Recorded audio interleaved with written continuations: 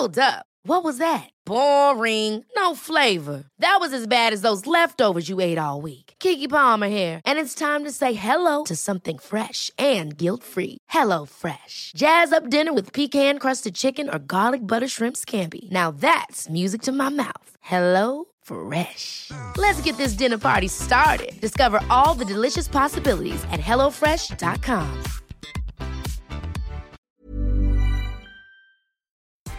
Good afternoon. This is Brooke Howard with the Daily Beast. It's Wednesday, October 14th, and these are the top stories the Chishi team is watching right now. This caters to exactly what President Trump wants. NBC News will host a town hall event with the president on the same night, at the same time, that Democratic presidential nominee Joe Biden will host a town hall on ABC News, essentially forcing viewers to pick which candidate to watch. Initially, a virtual debate was supposed to be held between the two on Thursday night, but Trump forced the cancellation of the event by backing out. The Commission on Presidential Debates wanted to hold a virtual debate to, quote, protect the health and safety of all involved since Trump was infected with the coronavirus. However, the president said that he was, quote, not going to waste his time on a remote debate, and now he's doing just that, spending his time on a virtual town hall, but just without debating Biden. The Trump event will take place outdoors at the Perez Art Museum in Miami, while Biden's will be held in Philadelphia. NBC News has insisted that the White House produced a negative COVID-19 result for Trump before agreeing to hold the town hall event. White House physician Sean Connolly said Monday that Trump tested negative on consecutive days. In an interview with Gayle King on CBS, Breonna Taylor's boyfriend, Kenny Walker, recounted the botched March police raid that killed his girlfriend in her Louisville apartment. Louisville police raided Taylor's home as part of a narcotics investigation into her ex-boyfriend from 2 years prior. The evidence linking Taylor to the probe has since been called into question, and an internal investigation found that officers made up evidence when they obtained the warrant. Walker recalled from the fatal incident that led to Taylor's death that he was, quote, 1,000,000% sure the officers did not announce themselves before bashing in the door. This prompted Walker to fire one shot in self-defense against who he assumed to be burglars. As cops fired back 32 rounds, Walker tried to pull Taylor to the ground, but he said that she was in a state of shock and did not get down to the floor.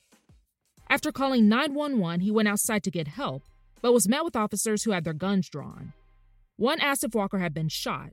When he said no, he recalled that the officer replied, quote, that's unfortunate. Body cam footage showed Walker frightened, telling cops he did not know who was at the door. The holiday season is going to be a true test of the diligence of Americans in the fight against the coronavirus pandemic. Public health experts have found evidence that even small household gatherings are starting to boost the rates of COVID-19 cases in the U.S. Those same experts have warned that Thanksgiving could send the number of cases spiraling out of control. The Centers for Disease Control and Prevention Director Robert Redfield held a call with the nation's governors on Tuesday, where he reportedly said that what the country is seeing right now is, quote, actually acquisition of infection through small household gatherings. Particularly with Thanksgiving coming up, we think it's really important to stress the vigilance of these continued mitigation steps in the household gathering. Meanwhile, a Sweet 16 party at a catering hall in Long Island, New York, has been connected to 37 cases of the coronavirus. Nearly 270 people have had to quarantine.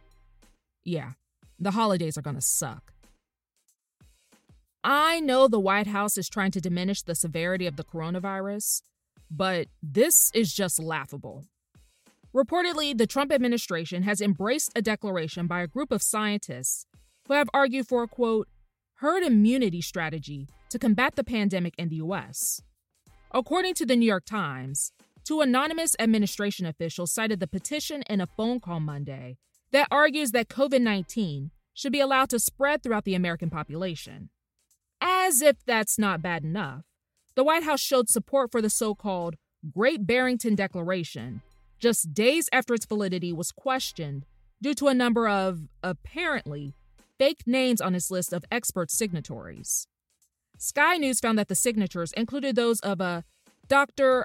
I.P. Freely, Dr. Person Fake Name, and Dr. Johnny Bananas. Yeah. The Declaration's website claims that the petition was signed by more than 15,000 scientists. Hopefully, people do not take his advice. President Trump has suggested for Republicans in California to keep installing unofficial ballot drop boxes, even though the practice could be illegal. State officials have sent the Republican Party of California a cease and desist notice to remove their planned unofficial ballot boxes, which misleadingly are labeled as official. Oddly enough, Trump rails against voter fraud during any other time and has spread conspiracy theories and lies about mail-in ballots. But for whatever reason, this form of potential election fraud seems to be totally okay with him. That's all for today. Check back every weekday morning and afternoon for more of the news you need to know.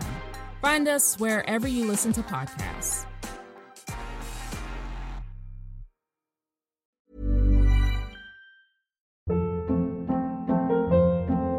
Hold up. What was that? Boring. No flavor. That was as bad as those leftovers you ate all week. Keke Palmer here, and it's time to say hello to something fresh and guilt-free. Hello Fresh. Jazz up dinner with pecan-crusted chicken or garlic butter shrimp scampi. Now that's music to my mouth. Hello Fresh. Let's get this dinner party started. Discover all the delicious possibilities at HelloFresh.com.